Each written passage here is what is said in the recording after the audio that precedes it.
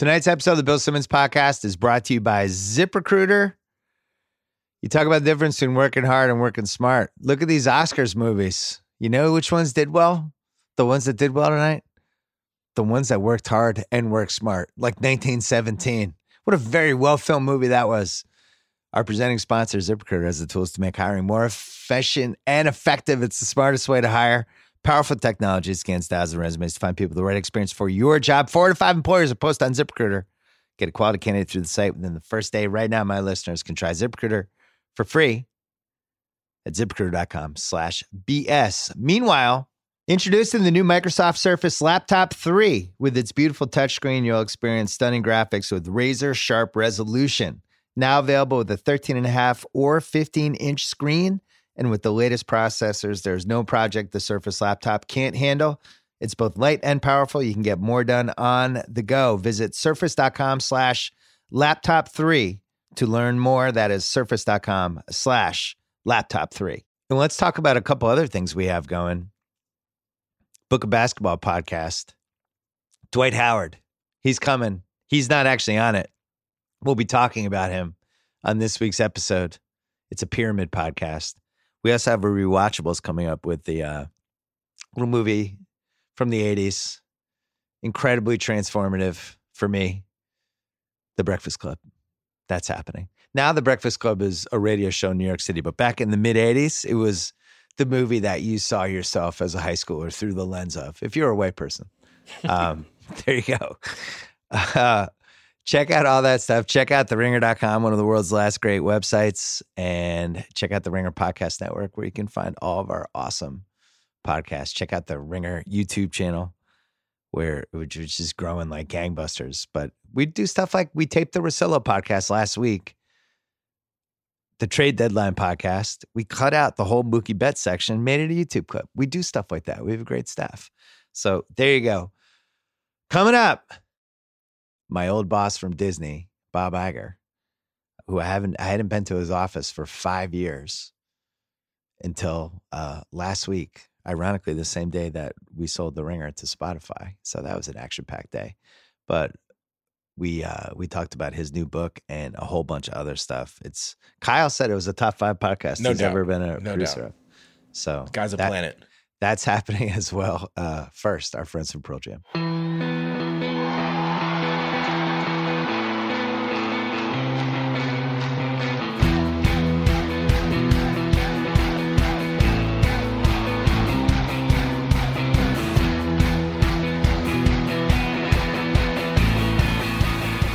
Okay, we're taping this early February. We are in Burbank in the Disney offices. Bob Iger is here. We had talked about doing this when I was at Grantland, and I don't remember what happened. But you said yes. How long ago was that? I think I got suspended, and then it got kind of awkward, and we couldn't do it. But I was going to come in and we were going to talk basketball for like an hour, and it just kind of never happened. But then when you had your book came out, you did all these podcasts, and I was like, all right. And then I was like, all right, I'm going to read this book. And then I loved it, and I ripped through it, and I emailed you, and I was like, I loved your book. I want to do a podcast about it. I liked so many things about it, and I really thought it was fascinating and also like an interesting thing for you to do because it was pretty candid, and I was surprised that you shared that much because you're still a pretty powerful person here. I made a decision that if I were going to write a book, that it had to be candid. Yeah. And then and I made that promise to myself. And then after I made the promise and I agreed to write the book and I began the process, I realized that being candid was not the easiest thing in the world, or maybe being generous. Yeah. Meaning with information and with opinion. And the hardest thing, of course, was when I talked about or wrote about people. Yeah. I really did not want to either appear to be overly critical or overly negative, really, about anyone. And that was hard. Was there stuff you took out like at the 11th hour where you're like, I don't know, yes. maybe I'll Yes, I spent 50 hours on July 4th weekend, 5-day weekend, making 2,800 edits. Really? Yes, I did a final pass, not only to improve the book, which I thought needed improvement, but to address, or in that case, readdress what I was saying about certain things. And I took some things out. Yeah, either I softened some things about some people, or I took some things out that I, in the end, felt might be a little too personal. Because it felt very purposeful. But I think the reason it resonated with me so much, because it was pretty, it's a pretty simply structured book. It's like, here's my life. Here are the things I've learned. Here's my journey. It wasn't all great. I got lucky in a couple ways, but you sprinkled in some stuff. And obviously I've been in charge of some things this past decade. Before the 2010s, never. And, I've always thought about, am I doing this right? Am I talking to my people enough? And in some ways, because I didn't know enough about it, that was actually a strength, right? Like, I'm coming at it differently, and the way I did it, I think, worked in a lot of ways. And then in other ways, like some of the stuff you had in there about being pessimistic, yes, how dangerous that can be to the staff. And I'm like, oh, I can think of 7 times when I probably brought that into work, and you forget sometimes when you're the person, they're all feeding off you. You're like the best player on the basketball team or something. They're all feeding off your energy. Mm-hmm. Like Karl Anthony Towns in Minnesota right now, and he's bummed out. He's not traded. Yeah, he's like, man, love to get out of here. But when did you realize that about the whole optimism thing, or was it natural? I think, I don't know that any of this was really natural. Maybe some was within me, and I just didn't know it existed. And through experience, I discovered it, or it was drawn out. I learned a lot over the years. First of all, I've been at this a long time. I've been at this company, ABC Disney, for 45 years. And if you include the year that I was a weatherman in Ithaca, New York, I've been in this business for 46 years, right, in a variety of different places and positions, and worked for a lot of people, many very talented, many very generous in terms of what they taught me. And I think I've just accumulated a huge amount of knowledge. Yeah. And it was interesting because it was the accumulation of that knowledge that kind of led to my agreeing to write a book. There were people who came to me and said, "You've got a great story to tell." And I said, well, okay, that's nice, but I didn't really feel a need to tell the story. And they said, well, you also have, in telling the story, you have things that you can impart to people, lessons. And that resonated with me because I'm asked all the time by people, whether it's kids in college or business school, or people that work with us, or people that I just come across, and they ask always, giving me some advice, or what's the best lesson you ever learned, or what's the secret to your success?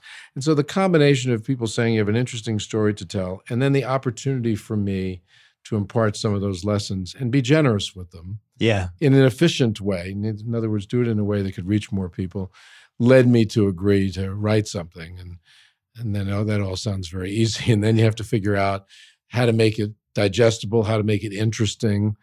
I had never really read a business book before I started to do this. I subsequently read Shoe Dog, if you consider that a business book.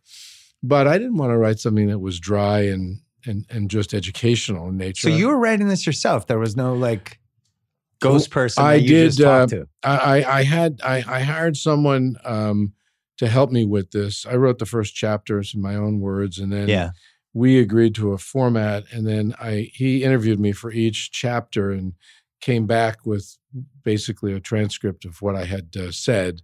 And then from that, I then wrote it in each one ultimately in my own, in my own words. So you're like a with Starbucks, some of his assistants. Starbucks with the other writers, like working on your manuscript. It's funny. Someone sent me a note today. A lot of people have reached out saying, okay, this was great. Now, could you give me even more advice? Right. And I got an email today from one of those people, and they said, you wrote a book. Tell me, when did you figure out when did you find the time to do that? Like, how'd you fit that in? He's asked me about exercise and family and obviously work. And it was hard finding the time, from everything else that's going on in my life. But I figured it out. I carved out the time. Something was sacrificed in the process, but I don't know what. Right. Probably a little bit from here and a little bit from there. Obviously you're in a competitive industry. Do you worry about giving tips that are actually going to help competitors? Because you're in not a war, but you're in a battle with a bunch of different big media companies right now. I never thought about that in this case. You're the first person that raised that. It's never even come up, meaning in my mind even. Because I feel like Belichick would never do this. I think you're right. I'm not putting my lessons in here. I'll do that when I'm retired. I think you're right about that. What was the thing you were most afraid of when you read it? When I read it or wrote it? No, when you wrote it. Like that, when it was about to come out. I worried the most about it seeming like an ego trip. Look at me, my smiling face and my name on the cover, and look what I've done. I did not want it to be self-congratulatory. Yeah. And I did not want in any way for it to be perceived as just another way for me to let everybody know what I've done. That's actually why I didn't read it right away. Because I was like, oh, he's doing the thing everybody else does. And then a couple of people I trusted were like, you should read the Iger book. It's actually really interesting. And I think the thing that resonated over everything else, I think the most was how much luck you need with stuff. And you were pretty open about that in the book, that you're going to have these, and I know I've had it myself. You have these 4 to 5 moments in your life where there's almost a fork in the road and you kind of need some luck. It's like a football game. It's like Niners Chiefs 3rd and 15 on their they need the 44-yard pass and it flips. And you had a couple of those moments, and I didn't realize that with your journey. I think I had many of those moments. Yeah. And when you look back on the journey like this, you count them up because you're writing about them, it's pretty extraordinary. And I've talked about that over the years, and everybody says, oh, it's not luck. You have to have talent too. I think it's a combination of things. In my case, as I look back, it was a combination of having a great work ethic. Yeah. I was just either born with that or my parents instilled that in me. And I was always able to kind of outwork other people. And that got me far. I never thought it was about intellect or even knowledge. It was just that I worked hard. And I never complained about working. I showed up and was ready to work. That helped. I had great teachers along the way. That really helped. Yeah, you lucked out a couple of times. I did. Well, do you think about the fact that I worked 30 of the years that I was working, 10 were with Roone Arledge. The greatest sports executive of all time. Exactly. Tom Murphy and Dan Burke, mostly Tom in that period of time because Dan retired earlier, and 10 working for Michael Eisner. 30 years working for 3 people who are considered, among the best in the business. Right. And I learned a lot from them. And then luck, too. I had bosses retire, at a time when maybe I was just ready to take their job. They could have stayed another 5 years and I might never have gotten their job. We were bought by Disney. That wasn't by my design. I wouldn't be the CEO of Disney if they didn't buy the company I was working for. For instance, and there were other things along the way too. But there's things that I said yes to, things that I said no to. Right. But there's those little moments, like you had that in your book about when something got screwed up and it was your fault. And Roone Arledge asked, whose fault was it? And I've been in this situation. I love when people say, yeah, I screwed that up, my bad, versus either lying, deflecting, throwing somebody under the bus. I think you learn a lot about people in that situation. And you owned it, and you said he treated you differently after that, which I think actually made sense to me. He treated me differently, and interestingly enough, it was very empowering for me too, because just the fact that I owned up to a mistake that was made and I survived gave me sort of a lot more courage and a lot more confidence, a lot more belief in myself. Yeah. Interestingly enough, I got a lot of pats on the back from people that I work with. They couldn't believe that I had opened my mouth and admitted something. And it was small, and now that I think back on it. But you were pretty candid about the Eisner relationship, and I spent some time with him over the years because I was on the Topps board with him for a couple of years and got to watch him in action during these 4-hour meetings. And some of the stuff you captured in there, I saw it. Like if he's in a room with 10 people, he's going to talk the most, and he's going to, he has a high usage rate, to borrow a basketball term, but has a lot of gems and is a really interesting guy. And you had that one thing in there about when he was I forget what it was, some building or facility, and he was upset about the lamps, or there's like pointing this out and that out and all like the little meticulous stuff that he cared about. And you realized that like added up to the bigger picture, which is he saw all these little things as part of the bigger thing. I've never been able to operate like that, but I've always appreciated people who could. I learned a tremendous amount just watching him, actually, because he has still quite an eye. And one of the things that's amazing to me about him is his eyes don't look only at one thing or in one direction. They look in multiple directions. We'd go to a theme park and we'd walk down a path between attractions or whatever. And he was looking at the horizon to see what you could see. Could we see outside, or, do we block line of sight from the outside? Sight intrusion, we call it. He would look at, whether the path looked narrow and it shouldn't have, or whether it led off into the distance to a place you looked like it might be a dead end. He always believed that in designing a park, you should always know where you are. Yeah. Wayfinding is really important so people don't feel a sense that they're lost or whatever. And that collection of things, is very valuable, even to the point where when I watch a movie today, you're always watching for, the main dialogue or action or whatever is central to a given scene. But at the same time, when I'm watching every corner of the screen. There are nuances sometimes that you catch, or you're basically taking a step back and and looking at the whole instead of one minor thing, even though that minor thing in sight could be the most important thing in terms of the plot. And just observing him doing that was quite valuable. And I liked working for Michael. Michael has an energy and a curiosity, and a lot of knowledge too. I was always fascinated that you shared basketball tickets with him. Or you sat next to, what was it? You shared. Michael had season tickets to the Clippers, which, dating way back, by the way. Early Sterling. Certainly the cheapest ticket in town, I guess. Maybe that's why Michael liked them. I don't know. But he had 2 tickets courtside, great seats, as you know, great seats. And he rarely went. And I like basketball, and I have 2 sons who are now 21 and 17 and both played some ball. And it was a great way for me to spend time with them. And so I shared the tickets with them. Ultimately, I shared half the season with them. And then I ended up getting seats next to them. And we still share those 2 seats. Yeah. I have more, yeah. And we've gone to a few games together over the years too, but not many. So when Disney War came out, the book about everything, the history of Disney and all that stuff, and you're in it prominently, and Eisner's really in it most of the time. And somebody spends that much time reporting, but it's not going to be 100% accurate, and some stuff is being skewed certain ways, and there's sources for certain things and things like that. When a book like that comes out, is your relationship with him the same after that? Like, what happens? Didn't affect my relationship with Michael at all. I think we had similar feelings about the book in that we thought it was unfair in many respects, and the sources that James Stewart used were biased in many respects, because there were people that, and this goes back a long time, but they were people that had been let go from the company, and we didn't think they were objective.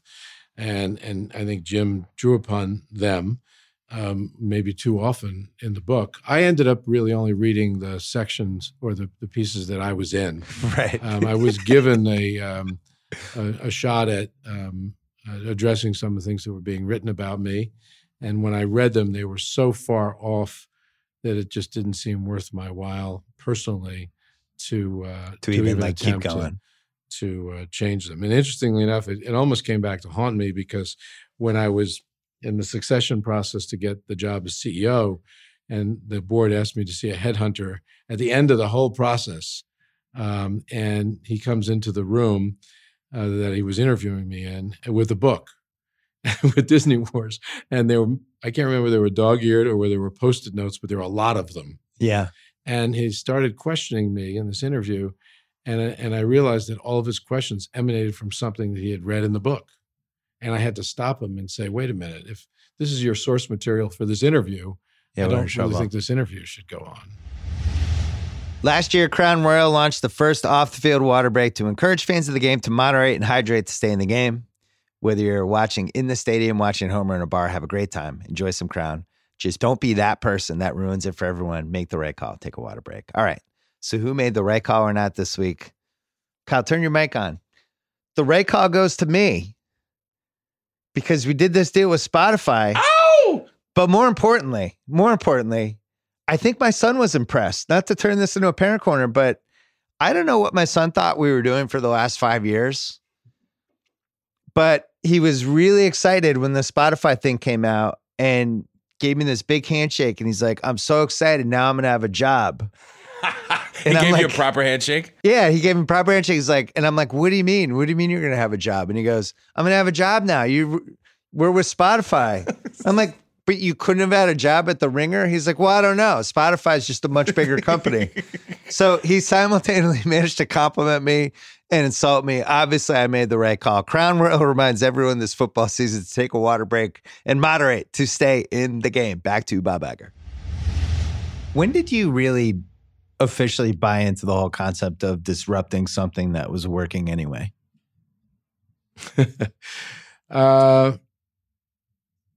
It goes back a while. And this is something I think that is also maybe the result of people that I've worked for, Roone Arledge in particular, who was someone that was always willing to venture out of his comfort zone in terms of, in that case, how we covered sports. Right? Yeah. There's a lot that was working. You could apply very kind of basic principles to coverage of a live event or whatever. And he was always willing to take risks in that regard. And it typically paid off. Well, not every one of them worked, but if you look at the collection of them that he took, they paid off. And it was not only energizing, but it was an interesting lesson.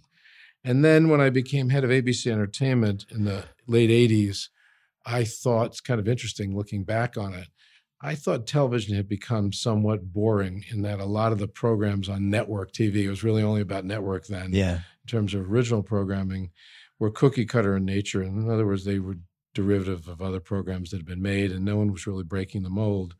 And that I thought the viewer really was ready for more, and that's what gave birth to Twin Peaks and Cop Rock and some other crazy stuff that we did. So I think I've been, I don't know if the word disruptor would be the right word to use back then, but I've always been willing to take some chances. And I think in doing so, I learned the value of doing that.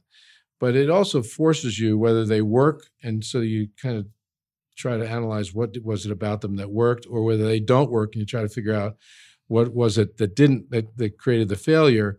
I think what I learned in all of that analysis is that the world was changing. Yeah. And that the changes in the world, particularly in our business, probably would occur in a more rapid, even more profound, on a more profound basis than anybody had anticipated. So you hop on the Pixar thing. I was open-minded, yes. Well, the Pixar thing was a little different in that we had a great need as a company to turn the fortunes of Disney animation around. And I thought if we didn't do that, my tenure as CEO would be short-lived, because at that point, the perception of the company was so totally tied to the success or lack thereof of our animated films. And in trying to figure out how to fix it, I concluded the best way to do it would be to bring Pixar into the company and use the people who ran Pixar to turn Disney animation around. Most people would have said, we just got to pour more resources into the animation. They wouldn't have actually said, we'll bring in a different company that's actually better than what we already have. I would say that's disruption. Yes, I guess. Well, it's certainly risk-taking. Although at the same time, you're betting on Steve Jobs, so yes, that's pretty safe. He was bet. a disruptor. Yes. It's a safe bet too.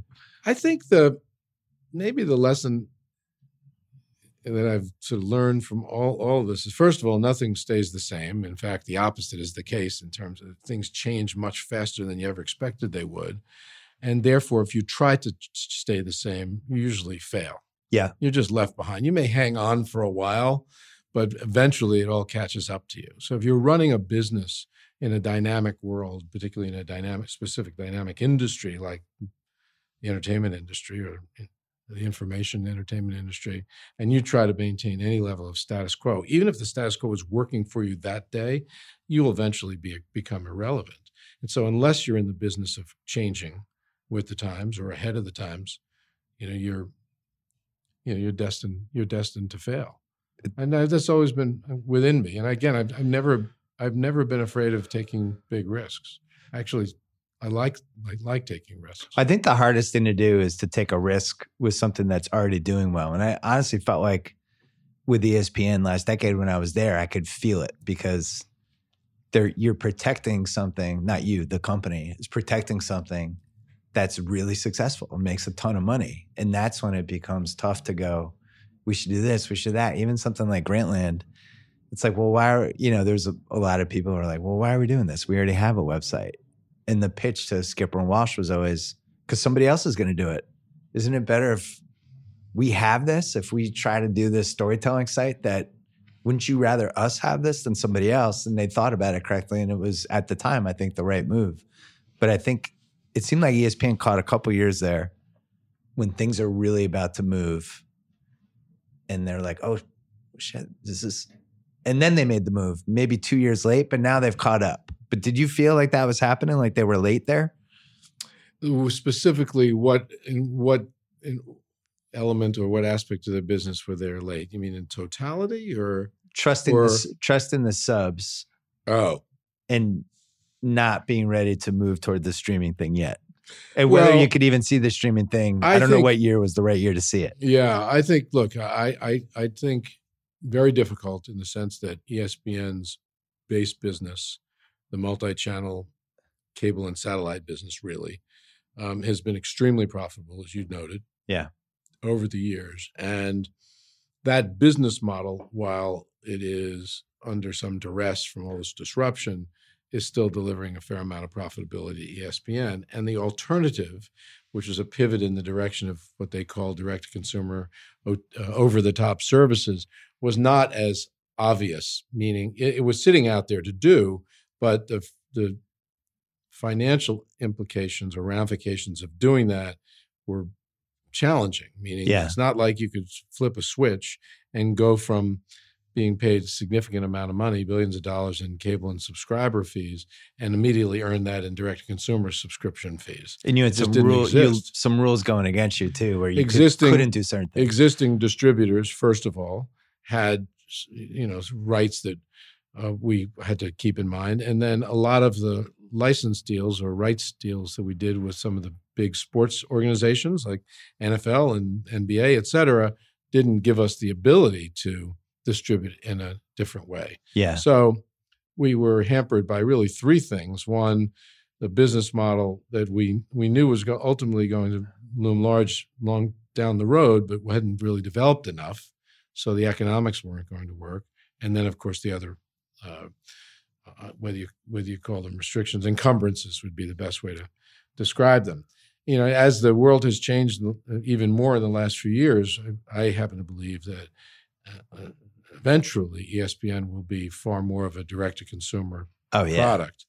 And by launching ESPN Plus and investing to grow that by buying more programming for it, giving them resources necessary, we're growing it nicely. But it's still relatively small, both economically and from a subscriber perspective, than the mothership. You wrote about in the book, you realized you had to make a move on this new streaming world, and it was going to cost a lot of money, and you had to talk your board into it. And you basically planned that almost like an attack. Like, we have to do this. Here's what it's actually going to cost. I know it doesn't totally make sense yet, but we have to do this right now. We had an earnings call in August of 2015. And at that time, I decided to be quite candid, maybe overly so, or generous, with the investment community about what we were seeing in terms of subscriber losses, or erosion, as we called it. It had been haunting us for a while because it was the number one issue that investors were focused on regarding the Walt Disney Company because of the size of ESPN and its profitability. Yeah. And when I did that, I don't remember what the percentage was, 10, 15% decrease in our stock price. And that was a real wake-up call. I wanted to be candid. It was premeditated. It wasn't something that I accidentally declared. But anyway, in doing so, the reaction was pretty harsh. And the wake-up call was, okay, it's time for us to change, time for us to move.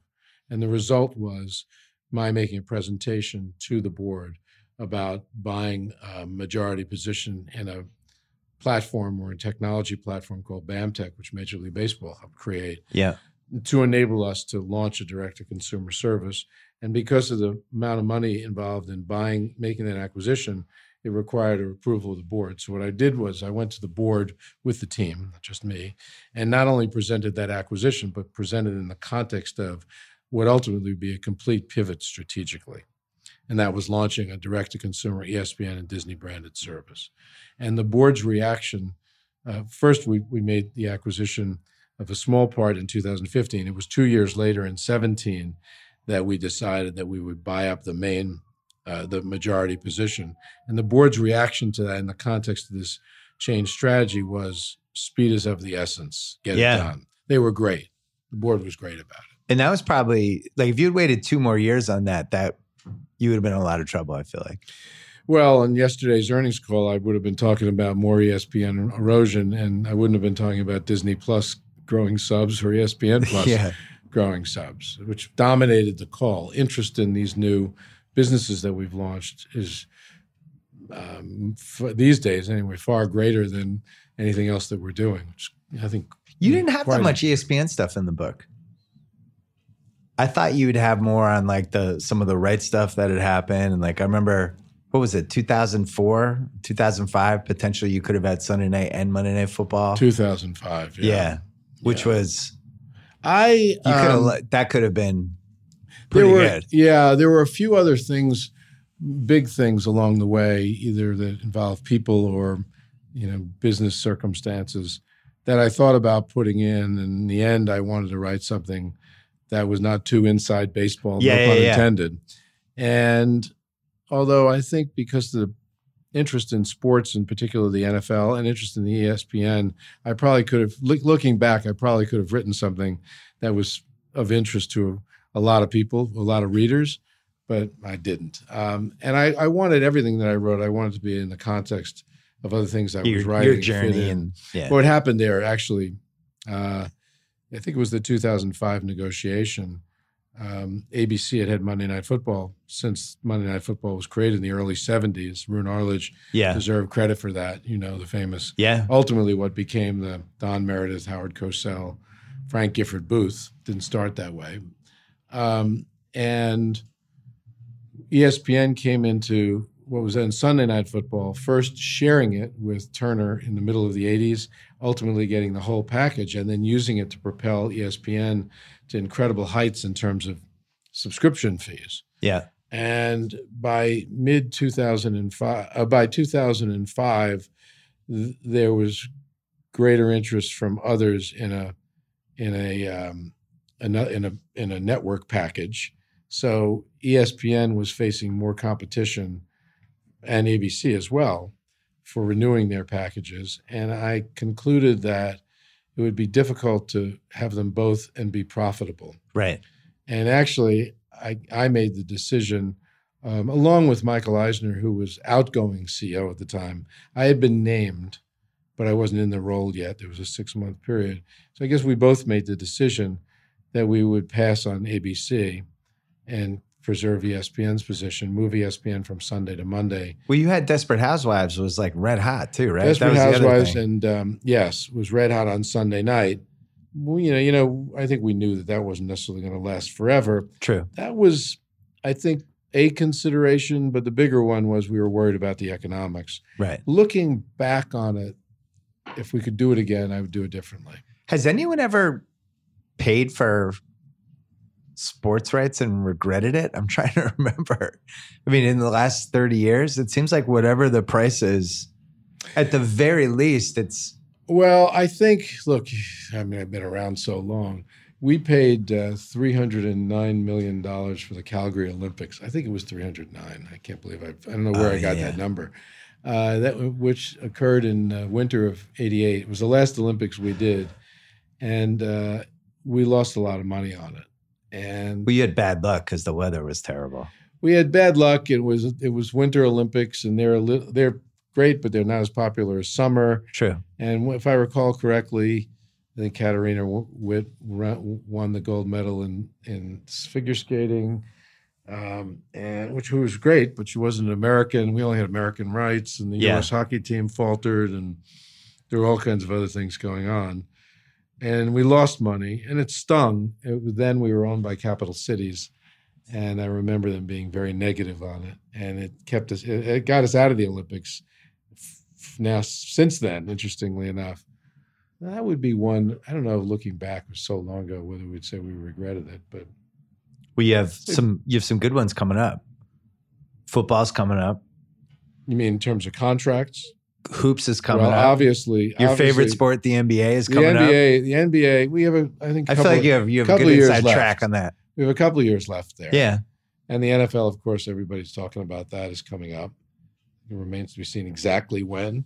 But it seems like a collective bargaining agreement they're trying to conclude before they agree to extend deals. But you have more bidders than ever. We'll be at the table there. You have more bidders than ever, though. With people saying the only thing that really matters anymore is sports rights, and that this is the one thing that gets people all over the place to watch something at the same time, other than like the Oscars. Live sports, very valuable. Yeah. But I'm not concerned. I'm not complacent. I'm not concerned. And I'm not going to give anything away. We will be at the table. I guarantee that. We're taping this, 10 days after Kobe's tragic accident. How long have you lived in LA? I moved to LA this time around, January of 2000. I had lived here before. Have you ever seen the city like this, ever? No, I wasn't here when Robert Kennedy was killed in 1968 or when John Kennedy was killed in 63, even though they weren't homegrown. Yeah. RFK was here, though. RFK happened here. That's right, Ambassador Hotel. No, I haven't. I think it's been quite stunning in many respects to see. Shocking, stunning. Yeah. It's only a couple times I can remember in the last 30, 40 years, the outpouring. I think when Princess Diana, when she died, could feel it with Prince and Michael Jackson to some degree, although I think they were a little bit older. It wasn't as probably shocking as this, but I was down there last Thursday for a Clipper game. As was I. And it was... I was there Saturday. It was so much more overwhelming than I expected. I honestly couldn't believe it. I'd never seen anything like it. I wasn't prepared for it. You can see it on TV and you can see it in pictures, but in being there was like nothing I'd ever seen. Yeah. Well, 20 years, one team. As you know, in today's world, that doesn't happen very much. It never happens in football because players, Tom Brady would be the only thing that would be close, right? Right. I guess. But he's not 20 years. He didn't belong to the New England region like I think Kobe did, because Kobe grew up here and he stayed here after and stayed. Yes. And I think that was the difference. Yeah. Along with a lot of other things. He had a very, very winning personality in terms of his, at least to the community. Yeah. He was viewed as warm and affable and friendly. And you got to know him pretty well, right? Kobe, yes. Yeah. One of the dirty secrets with you is you get to know all these NBA players. You have a lot of I think under the radar relationships. They know I'm a fan. Yeah. And you're you. A lot of them want to meet the guy who's running Disney. And maybe it's because my wife used to be the co-anchor of NBA Inside Stuff. Yeah. They grew up watching her. She was actually, I have to tell you, in the early 90s. We can go back to Kobe if you'd like, although before we leave that subject, look, the nature in which he died, the manner in which he died, the fact that his daughter was killed with him. Yeah. Just how incredibly abrupt it all seemed, his presence in the community. He didn't only play for this team and this town for 20 years, but he was a star, superstar in the sport, in the world, really. And he just connected with people. And I think a lot of people were shocked. But when it happened, it was quite interesting because just coincidentally that morning I had talked to Chris Paul on the phone, who had come to town to see his daughter's ballet recital. Yeah. And he and I had a quick conversation. And about 30 minutes later, I got a text from Jimmy Pitaro, who runs ESPN. Did you see the news about Kobe? I had not. And I immediately called Chris back, who was here, and he had just seen the same thing. We had trouble talking. And I then get back to Jimmy Pitaro and ESPN because I thought they would sense this, but I think because I'm here in LA and they're in East, I said, this is a gigantic story. This is bigger than we all can possibly imagine. Let's make sure, we jump on this collectively, meaning as a company, because we have a big TV station here, KABC, and ABC News has obviously an interest in stories like this in ESPN, and our relationship with the NBA. It was It was a very, very difficult moment, really, and very sad, really sad. Football has more fans and a bigger reach, but for whatever reason, and we could probably come up with 7, 8, 9, whatever, it seems like the NBA stars have a deeper connection with the fans. And I think part of it is they're basically naked on the court. They're wearing no helmets. Jersey shorts, no helmets. They're right there. Fewer of them. Yeah. There are fewer of them. First of all, there are only 10. They can be sold better for the games and all that. Like when you're promoting whatever, it's James Harden and the Rockets. And they tend to have slightly longer careers. True. So go back, just a quick story about my wife and NBA inside stuff. I was fortunate enough to have attended President Obama's first inauguration and the inaugural ball that night. And because of, I guess, who we had an opportunity to meet the brand new president inaugurated that day and the brand new first lady before they came out on stage for basically their first public appearance that night at an inaugural ball. And they were both brought over to us. And I had met the president before, but my wife, Willow Bay, had not. And I said, Mrs. Obama, nice to see you. Mr. President, congratulations. And I was about to say, this is my wife. And I said, and he said, Willow Bay, NBA inside stuff. Right. And she turned beet red. Obviously, he's an NBA fan too. Well, I mean, you're talking late 80s, early 90s where we had less cable channels. And I remember I was in college when that show was on. We'd wake up Saturday, not feeling that great from the night before. And you'd put it on and it was like, cool, basketball. And I like these two people. And I don't know, it was just different. Now there's 9 million channels and we probably would have been on Disney Plus or Netflix on a Saturday. Yeah, whatever. But the communal experience, I think, of all that stuff. By the way, when I first started dating her, on Friday nights, she would track highlights of the games that night for the show the next morning out of a room in her apartment. And I'd be sitting in her living room and listening to her in the other room saying, 5, 4, 3, 2, 1 tonight. Michael Jordan scored 35 points as the Bulls beat the Knicks yet again. Right. Just kind of funny. These NBA stars who all want to do more than be basketball players now and want to have their own businesses and their own thing. Do they consult you with this stuff? Do they ask for advice? They must. Just a few of them. That's it? Yeah. I mean, there are a bunch that have reached out to seek my advice on things, but either they don't have the time or in some cases they're just not really as interested as someone may have suggested they should be at some point. And yet some of them really are. Chris is one of them. He's actually, he when he first met me, he was traded to the Clippers, as you know, almost traded to the Lakers. And he knew that I had Clipper tickets, and I guess he asked people, having just come to LA, is there anybody I should meet? And someone suggested you should meet the Disney guy. Right. Maybe because he had kids and eventually he'd want to take them to Disneyland. But and when we sat down, he told me he was looking for a mentor of some sort. I said, well, let me explain. If you want to be a mentor, you got to take it seriously, meaning if you want some of my time, you have to be serious about it. And of all those that I've ever come in contact with that have had similar requests, he's taken it the most seriously. These guys, it's nice. I've developed a nice relationship. He's actually a good friend. Yeah, it's interesting when these guys retire now. In the old days, it was like you do TV or maybe you become a high school coach or whatever. Yeah, or you become like the fat. local analyst or whatever. And now these guys are leaving and they're actually going on to do all kinds of stuff. Just out of curiosity, you've been to a lot of basketball games. What was the best game you've ever been to?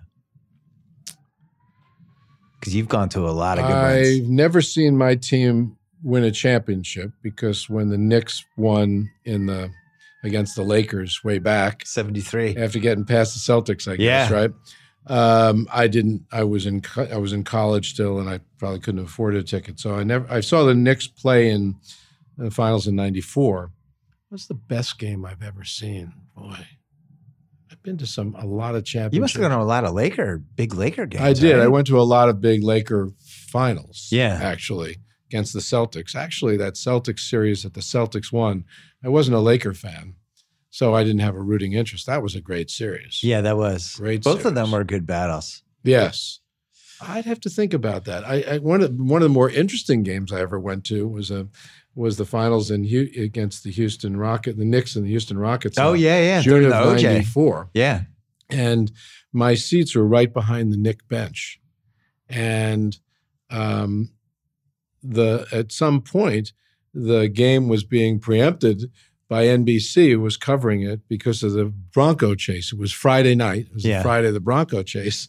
And all the players on the Knick bench who were not in the game got up from the bench and went over to what was the press table, was on that side of the Madison Square Garden court, to watch the Bronco chase. Oh, my God. The Bronco chase. We should have interviewed you for the 30 for 30 minute. That was I had no idea. That 30 for 30, which was the chase and Arnold Palmer's retirement. Oh, yeah. And the Rangers. Now, I was at the 7th game of the Stanley Cup that year, which happened basically the same week. That was one of my favorite 30 for 30s because we came up with it in a room like this. The great 30 for 30. We was like, the OJ Bronco chase. What? Didn't something else happen that day? And then we started going on Google, and it's like, oh, that happened? And it was like 5 things that happened in the same day. It was Palmer retiring. It was the Rangers. In that case, that day, it was their ticker tape parade because they won the Stanley Cup, I think maybe the Thursday night before. And it was World Cup.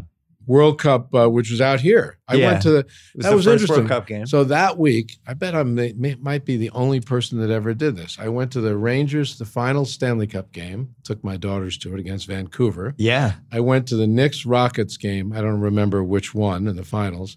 And I went to the finals of the World Cup. You did the 3 first? The finals of the World Cup was at the Rose Bowl.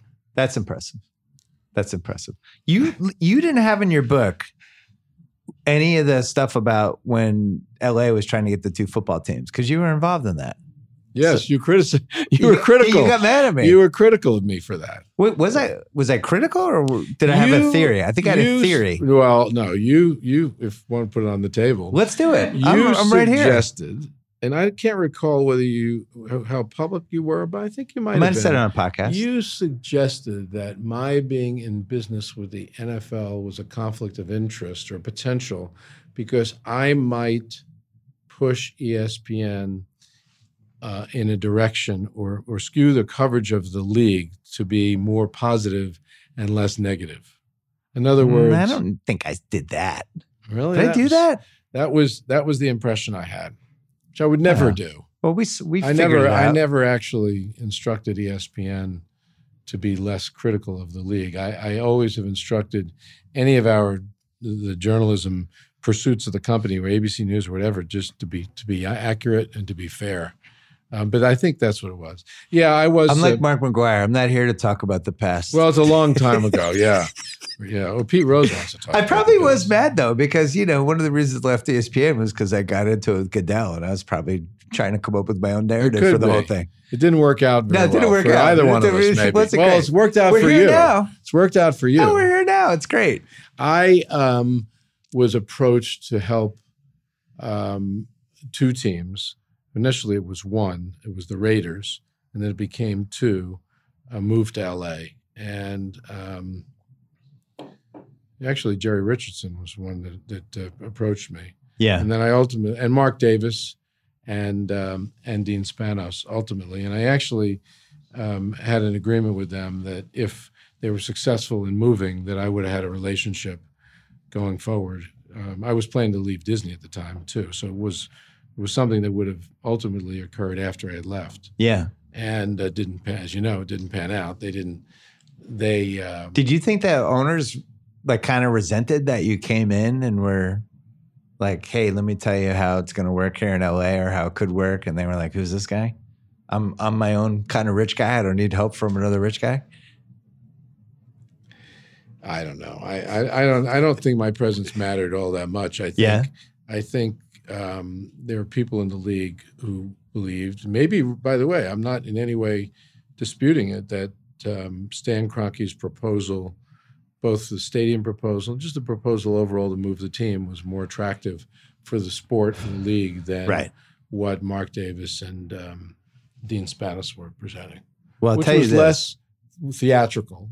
I mean, I think to Stan's credit, he believed that if you're going to move a team to L.A., as Jerry Jones, by the way, proved in Dallas, build a football palace, build a great place, And it sounds like it's going to be great. It's going to cost $6 billion, but it's going to be amazing.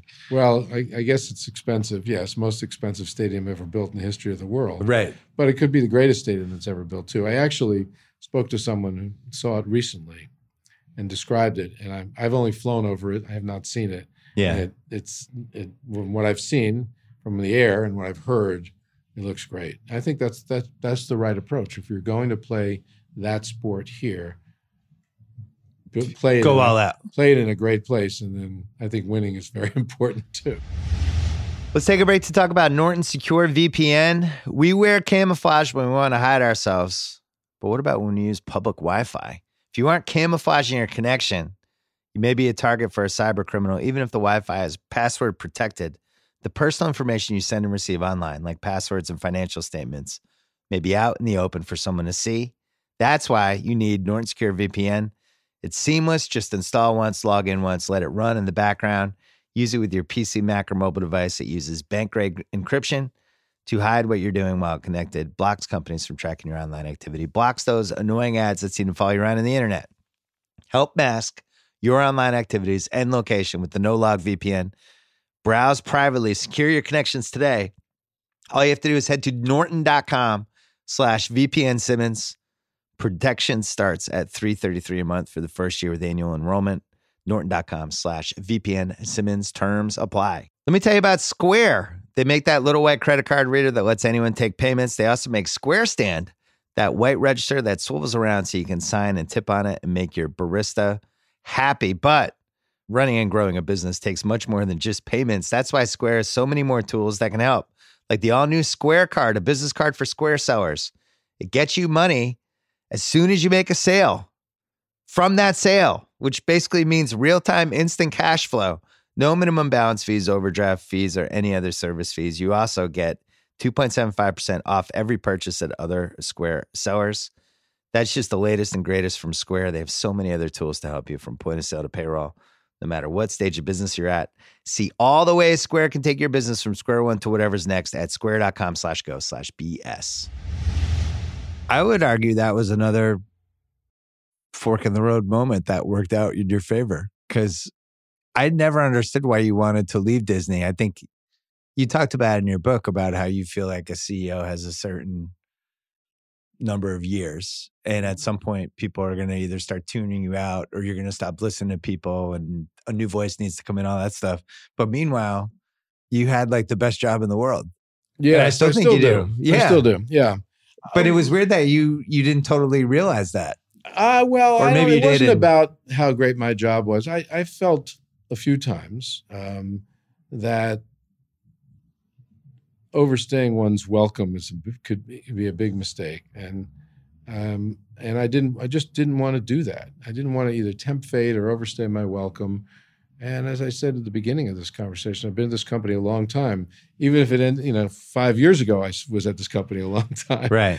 And I just thought, it just felt like there was a time maybe for me to explore other things in the world, whether it was partial ownership of a sports team or running for office, or, there are a variety of different things that have come into my head in terms of alternative career paths or post-Disney adventures. So here I am, but now planning to leave the end of 2021.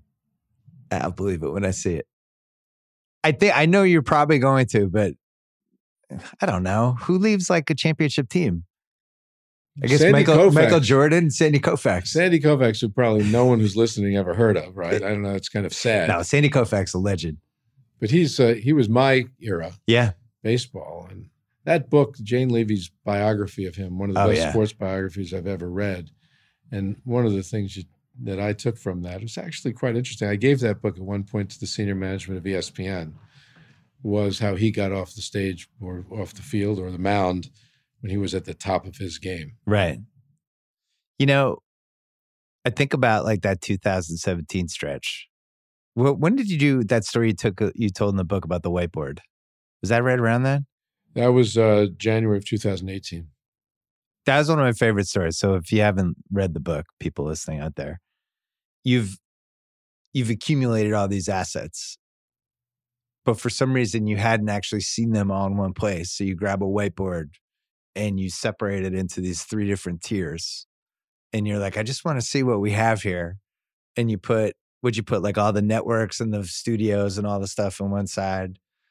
And in the middle, you put like all the technology and all that stuff. I'll show it to you, by the way, when we leave this room. Oh, I'd love to see it. But yes. What was in the middle? After we acquired Fox, which was the initial announcement, it took longer than we expected, which was in December of 2017. I took Christmas off, and we do that here occasionally. Yeah. And I came back rejuvenated and ready to go in January of 2018, and decided, obviously I felt this great sense of new responsibility, or added responsibility, to figure out how do we manage all these assets now. The company was growing significantly. And I had my assistant roll a whiteboard into a conference room. Which you hadn't done in like 12 years. No, right? I'm not a whiteboard guy. I only used it one other time with Steve Jobs about pros and cons of buying Pixar, which I also wrote about. In this case, I stood in front of the whiteboard alone, and I listed all of our assets. And what I did was I listed I'll call it the creative businesses, the studios, including everything from Pixar and Disney Animation and Marvel, but also the networks from ESPN and the networks we were acquiring, to National Geographic, to FX, Disney Channel, and ABC, and et cetera, and so on. And on one side, so you have this gigantic collection of, I call them content engines or content creators. In the middle, I had what I called I had a name for it, but I think in physical goods and physical experiences. So it's theme parks and consumer products. We're one of the largest sellers of merchandise in the world in terms of character merchandise. Yeah. And so theme parks around the world, 6 different locations and multiple Disney stores, that whole business, and cruise ships, and a resort in Hawaii. And then on the that was in the middle. And on the far right was what I called platform. And that was the technology engines that were needed to move all of that content to the consumer globally. And that also included monetization of those assets, so sales and distribution. Yeah. And user interface, starting to talk in more modern terms about how technology was going to change the way we bring content to people. So user interface and data collection and et cetera, all on one side. And what I envisioned was a unit of the company that would facilitate not only the distribution of, but the monetization of all of that content to the consumer. The middle group, physical goods and experiences, does it pretty much on their own, and didn't really need any change. It's a gigantic business. And that whiteboard became, well, I looked and I stepped back. Sorry, after I looked at all the assets, I started plugging people's names in, figure out, an org chart is only as good as some of the people you have to man the key positions. And then I took a step back and looked at it. It sounds like a movie scene. Like you pan back and the camera pans back and shows the whiteboard. Yes, exactly. There's like dramatic music playing. Yes, the sun was, streaming through the curtains, bouncing off the whiteness of the whiteboard. But then you brought other people in to point to it, right? Background, dark writing, right? Different pen colors. I think it was. But then you brought people in to point to it, right? When I looked at it and I congratulated myself alone because I thought it was so brilliant. I then had to immediately say, come see this. And I brought my CFO in, and our general counsel, and our head of HR, and everyone I brought in. I said, aren't I great? Isn't this great? But it all made sense when you saw it on the whiteboard. It was like the first time it's like, oh, yeah. Yeah, then Would you say in the book, like, this is what a modern media company should look like? Yes. And I had done, in that very brief period of time, meaning 2 weeks, I studied a bit too. In fact, I met with people at Google, and I said, tell me how YouTube is structured. Interestingly enough, one of the people from YouTube said, well, there's a platform group, and there's a product group, and there's a content group. I said, well, what's the difference between product and content? And content was kind of the videos that are uploaded, and product was really platform. Oh, that's very interesting. That's how you organize that. And I looked at a few other companies too, Netflix and a few others, and just to get some sense. When you created Disney Plus with your team, did you realize that every parent that had kids under like the age of 11 would demand to have it immediately? Because that's basically what happened. As soon as I heard the idea, I was like, this is going to work. My 2 kids are going to be like, get Disney Plus now, immediately. Well, that's good to hear. It had a lot of assets. We knew that if we created it right, meaning presented it right, navigation, user interface, there's an elegance to it, and we had the content that we were planning to put on it, and we were going to add more to it, and we priced it right, which is very, very important. Yeah. Then it would be something that families would really want to have. On the flip side, ESPN Plus still seems like it's trying to figure out what it is, because it's got like the live stuff works. I don't think people necessarily are going there to watch shows and the library and things like that. Whereas Disney Plus, like my kids will go there and be like, let's watch Jesse. And then they'll just crank out 5. And I think that's a tough hurdle with ESPN Plus. ESPN Plus is still an incremental or an add-on product to ESPN. If you're really interested in the most popular live sports, you go to ESPN, not ESPN Plus. So it's an add-on service. But by the way, that provides, I think, good value for people who are interested in some very specific sports. Obviously, what we've done with some of the combat sports, for instance. Yeah. How much time do we have left? I'm okay. We're up now. Oh, we're good? All right. I'll wrap it up. Nothing more to cover? I had 2 more things. Well, go ahead. The first thing was, we did know each other when you reached out. You were a big fan and supporter and stuff. But I remember, I can't remember what happened. It was something with Countdown, and people wrote something that was negative, and I was really upset about it because it wasn't true. And I remember you just sent me this long email about, don't worry about this stuff. Who cares? Like, you're doing great stuff. Just keep doing what you're doing. And first of all, it was a great email to get, especially from somebody like you. But I was also like, oh, it makes sense why this guy is good at his job. Because, I'm just some random dude that works in your company that has how many people in it, 230 some odd thousand. Right. And I'm like, but at the same time, it really did like reset my brain and all that. So that was interesting. But the other thing is just, we're taping this the day that it got announced that I was selling my company to Spotify. And I was thinking about it in your book, because you have these different sections about when you have this crazy day and you kind of have to compartmentalize. I got to go here and I got to do this and I just got to do it and I just got to focus on this or whatever. I've been up since like 2:55 in the morning because they announced it on the Swedish earnings time. And which sucked. And dealing with texts and emails all day, and then the staff and planning and all that stuff, and then came here to do it. But it reminded me. Did you consider canceling this? Not at all. Oh, okay. I never would have canceled on Bob Iger, but it just reminded me of that, where it's like you talked about when you're the boss, sometimes you have these days where it's like, all right, this is what I got to do. I got this and I got this and I got to plow through this and I have this. Like even when you announced the Fox deal that day, you had all the Skipper stuff went down and you're just like, all right, now I'm going there. And I think like these jobs, when you're running complicated businesses or when an event like the one that you experienced today occurs, you have to be able to prioritize. And you have to be able to compartmentalize. You have to be able to move from subject to subject or put whatever happened, before away long enough so that you can focus on what you have to do next. I remember, funny, and it's not just about compartmentalizing the business side of things for each other, ourselves, like this interview versus your announcement earlier. It's also our personal lives too. I remember one of the acquisitions, I think it was the Marvel acquisition. And I had one of those days where you're at work for 20 hours or whatever it is. You get up crack of dawn. We announced it before the market opened. So I drove on to the Disney lot at like 4 a.m. to get ready to go into Good Morning America, whatever it is. And finally, after dinner, I came home with kind of nothing left in the tank. And my younger son at the time had to learn the 13 colonies or state capitals or whatever it was.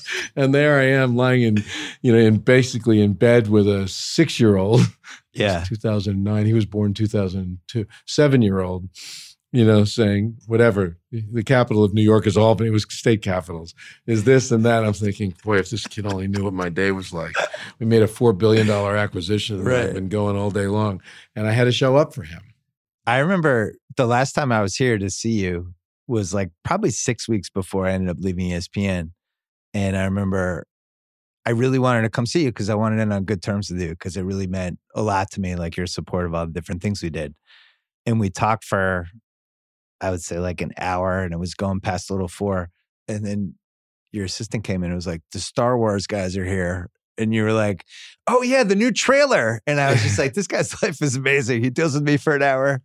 And now he's going to watch the new Star Wars trailer. And then at 5 o'clock, something else. But one of the great things about this job is the variety of things that I can get involved in and just how much fun they are. It's probably what I'll miss the most. I spent 5 or 6 hours this morning at Walt Disney Imagineering and looked at names for new cruise ships and some design, a huge presentation that'll be on the lake at Epcot a couple of years, a design and music for that, a new attraction for Disneyland Paris, something new for Disneyland. Instead of this, that's the story. I don't know how you shut that off though.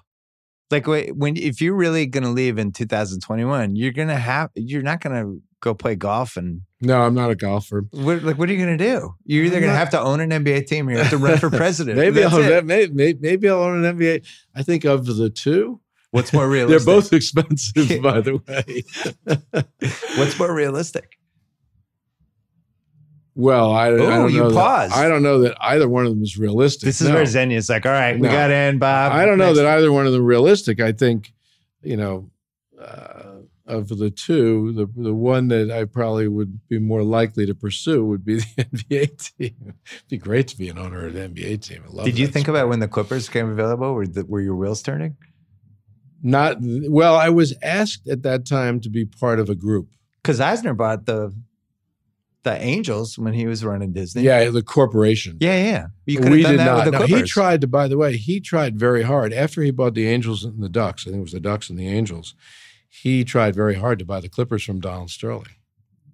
Thought it would make a really interesting kind of 3-team. Sterling was never selling. Thing. The only way it was happening was the way it played out. Perhaps, yeah. Before we go, Jimmy Kimmel. Yep. Did you ever think he'd make it 20 years?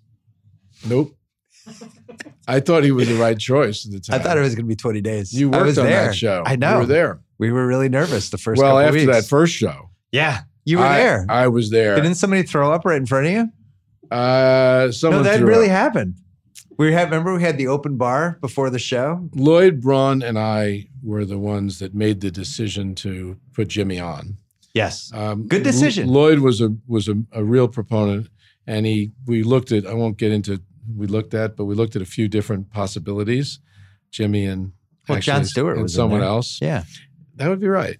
And of the two, we thought they were both great. Jimmy was a lot cheaper, interestingly enough. I don't know how much that influenced us. But he seemed like every man kind of at the time. He had a way of connecting with people, of relating to people. And so we made the decision. We barely knew him. And then I decided to go to the first show. And I remember the mayhem, as you remember. And my reaction was, these are just children. Yeah. And unless they figure out how to behave as adults in a serious way, because they're doing a live show 5 days a week. Yeah. And this is on a network, and there's a lot of responsibility. This thing is never going to work. I remember leaving the theater then, same theater that he's in, thinking, oh my goodness, like we have got to hire some adults to supervise this thing. Well, imagine me moving cross country to work for the show and also worrying about that 4 days in. Because I remember I had at least George Clooney was a guest, right? George Clooney, Warren Sapp, Coldplay playing on Hollywood Boulevard. And Warren Sapp because he just won the Super Bowl. Yeah. And by the fourth day, Coldplay on the Hollywood Boulevard. It was kind of a moment. Right. It was a bad Super Bowl. It was the Bucks. It was the year John Gruden won with them. But yeah, I think I'm just marvel that he's still doing it. Like he just did his 3,000th show. couple weeks ago, and it was just like, oh my God. We were on a text thread like, oh my God. I think he has gotten really good. Yeah, I agree. He has improved tremendously over the years. By the way, physically, he looks a lot better. Looks great. Too. Yeah, he's looks got great. a style about him, and he's fit. And When we decided we were doing this, he texted me the day later because he was with you, and I always forget. Like you guys cross paths. He said, "You what? You're sitting with Bill Simmons? Why is that happening? Why would you do that? This was enjoyable, though, right? Sell books. Zenya's happy. This was fun. It was fun. We didn't get to talk sports that much. I'm going to come back. I want to save some. I'll come back every 6 months. We just traded our best player. Red Sox, Celtics. So you are true Bruins, Red Sox, Celtics, and Patriots. Yeah. We had a really nice run, and now I feel like it's winding down. The Red Sox? Our quarterback's 43. Our owners are trading the best outfielder we've had in 60 years to save money. The Bruins? Well, that's hockey. You never know. Year by year, it's like whoever gets hot for 2 months. And then the Celtics are probably our best bet now. So they're actually pretty good. No trades in the next 24 hours for the Celtics? I don't think so. Good team. Excited for it. We didn't talk about your Knicks. Probably a good idea. That should be the team you bought. You sound like my son every day. Does he try to get you to buy the Knicks? Yeah, sure. We'll write a check. No problem. No. Thanks for doing this. Pleasure. Nice to be with you. All right. Thanks so much to Bob Iger. Thanks to ZipRecruiter. Thanks to Norton Secure VPN. If you aren't camouflaging your Wi-Fi connection, you may be a target for a cyber criminal. That's why you need Norton Secure VPN. Use either PC, Mac, or mobile device. Get it. Browse privately. Secure your connections today. Go to norton.com/VPN Simmons. Protection starts at $333 a month for the first year with annual enrollment. Terms do apply. And thanks to Square, they are more than just a little white credit card reader. All kinds of tools built to run any kind of business from payroll to online stores. Go to square.com/go/BS to see all the ways you can take your business from square one to whatever's next. Back this week with a lot more. See you then.